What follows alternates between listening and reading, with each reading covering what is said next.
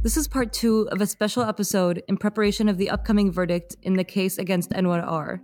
If you've not listened to the first part, you should do that before continuing. You can find it in the same place where you found this one.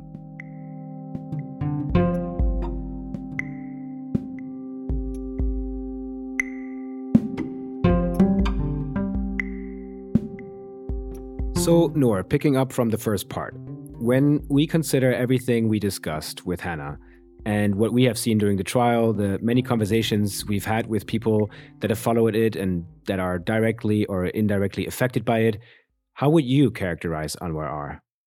To me, Anwar R is a typical desk criminal, someone who's responsible for atrocious crimes but doesn't get his own hands dirty. At the same time, he didn't only engage in paperwork. He also allegedly directly ordered others to commit acts of torture and arbitrary detention. Based on some survivor testimonies, we also heard from Henna in the first part of the episode, Anwar R seemed to give a false sense of safety to detainees at Branch 251 before ripping it away. So he's an active desk criminal?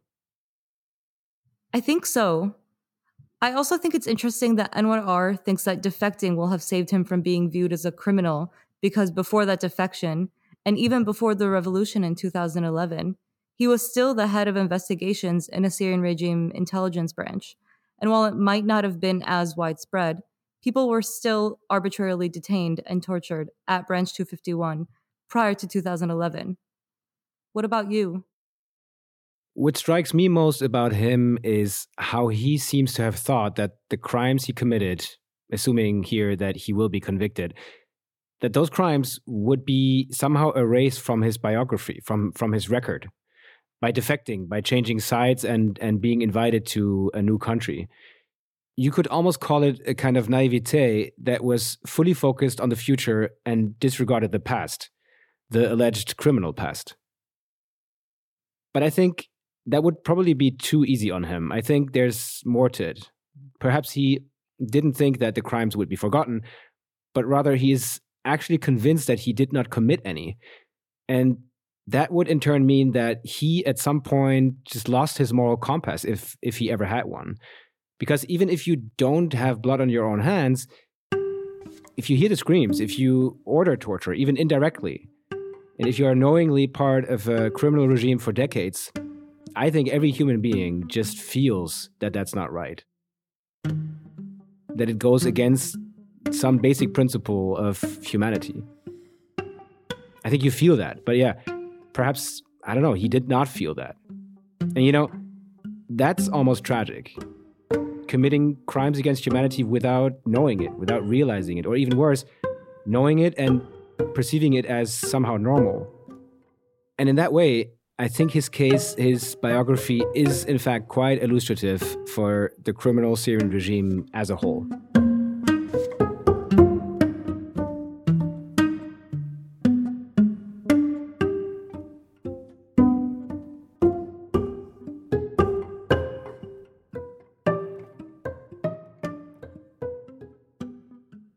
Let's turn back to the upcoming verdict.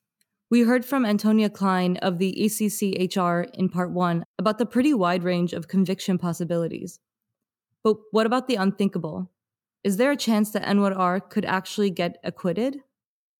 In our conversation with her, we pressed Antonia quite hard on this, just because it wouldn't be the first time that legal proceedings and verdicts would surprise the general public, or that the legal truth would be not in line with the actual facts.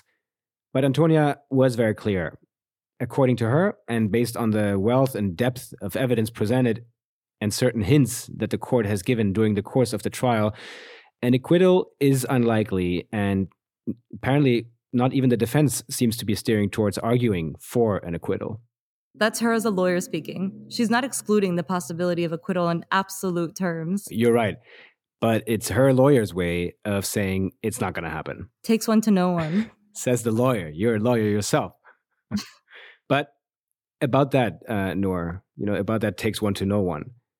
You're a Syrian American yourself, and we've been discussing this question together for many weeks and months now. The question of what this verdict, what this trial actually means, especially for Syrians.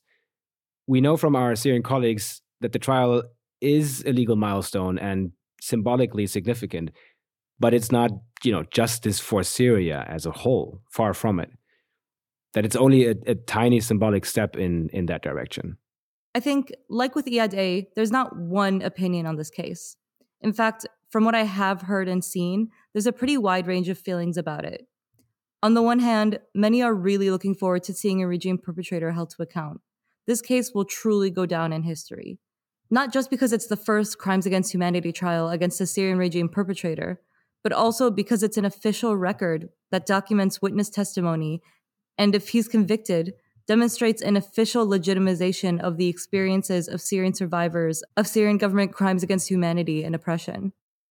On the other hand, though, prosecuting Anwar R doesn't change the experiences that survivors of detention and disappearance in Syria and their family members faced.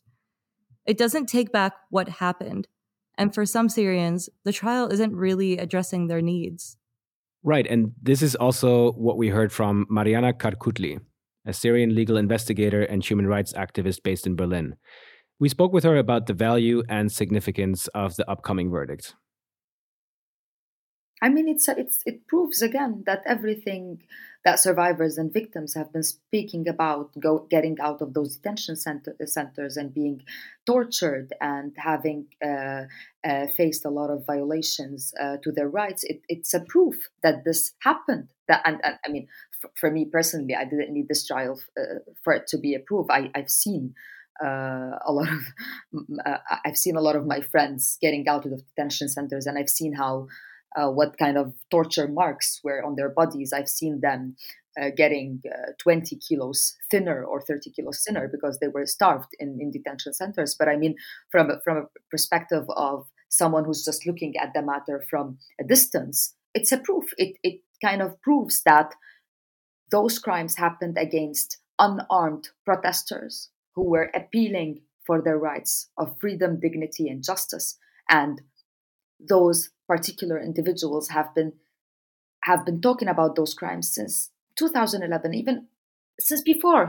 Syrian human rights lawyers have been talking about what happens in these detention centers and writing in reports. Those reports were sent to international organizations.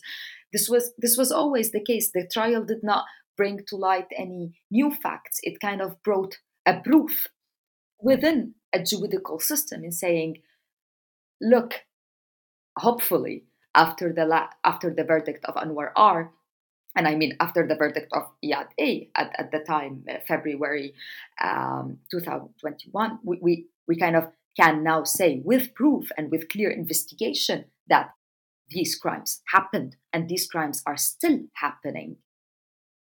What Mariana shared with us here is her view on how a verdict, a judicial decision, can serve as proof, concrete proof that these structural crimes in fact happened and are still happening.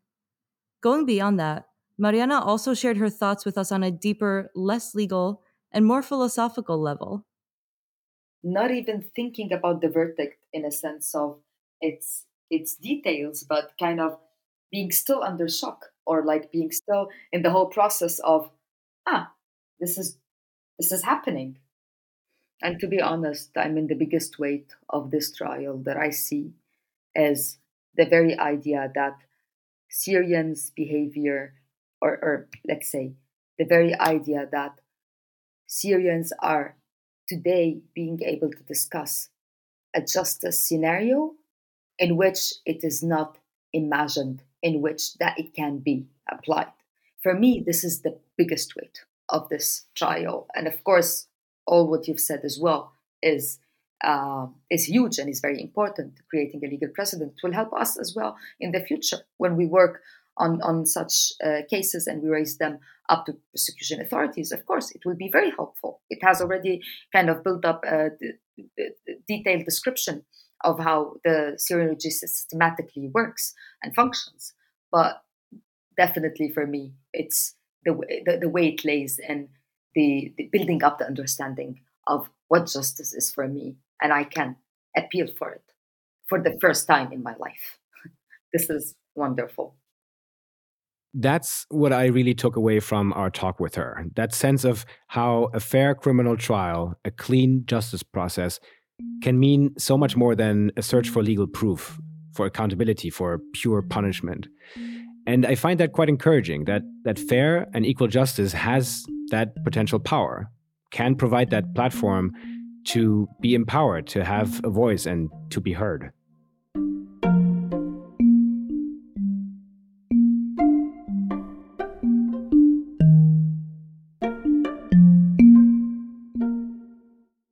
On the other hand, the talk with Mariana left me with a kind of pessimistic sense that is so well known to many in this field.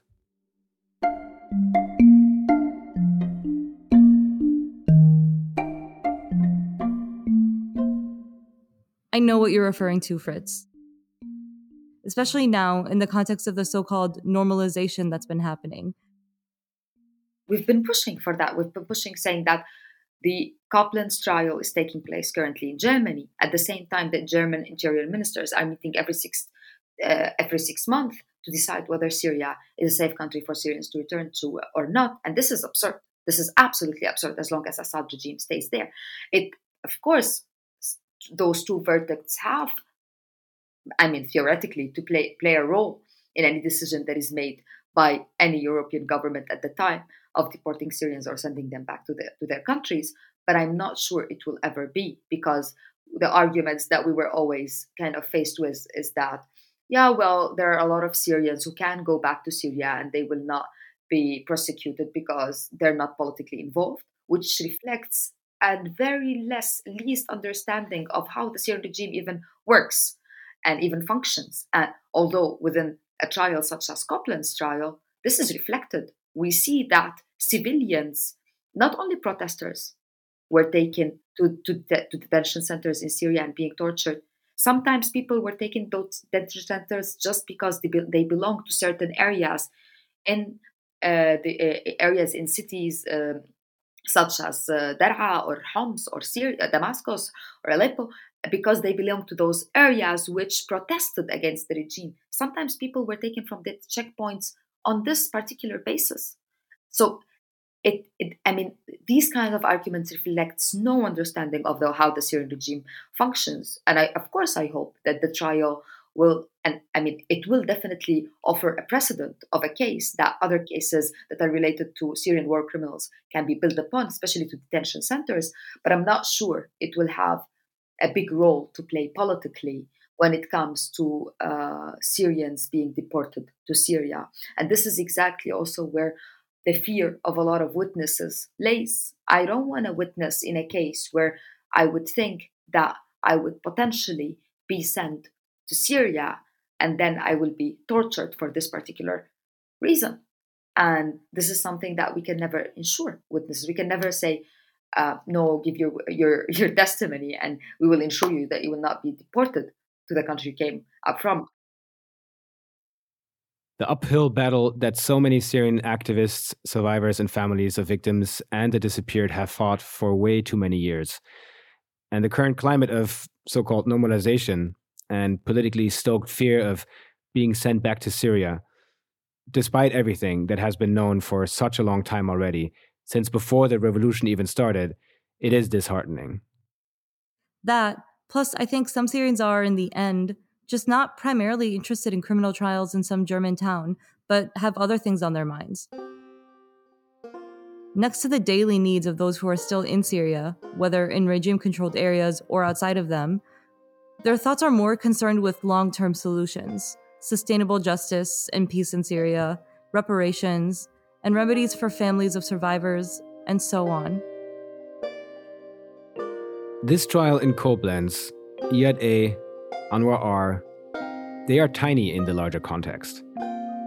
And so at the end of the day, we too ask ourselves, does it really matter who Anwar R. is?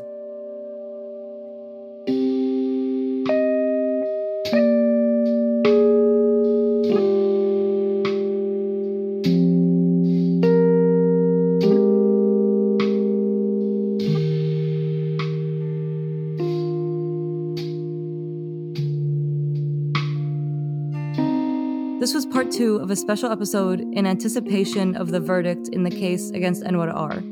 We'll be back with an update from our court reporter Henna in 2 weeks. She'll tell us all about the final pleas of the prosecutor and the defense lawyers. Until then, take care. Thank you for listening. See you soon.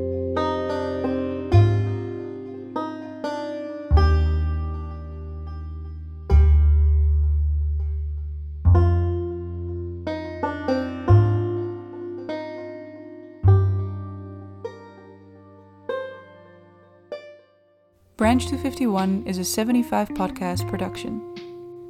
Today's second part of this episode was hosted by Noor Hamadeh and Frits Strijf. It was written and produced by Frits Strijf, with editorial help from Salim Salameh, Hannah Ehetemi, Naya Skaaf, Noor Hamadeh, and me, Pauline Peek. Editing and mixing by myself. A special thanks to Mariana Karkutli for sharing her thoughts and opinions with us in anticipation of the upcoming verdict. Support for our podcast comes from German Federal Foreign Office funds that are provided by IFA's Civic Funding Program.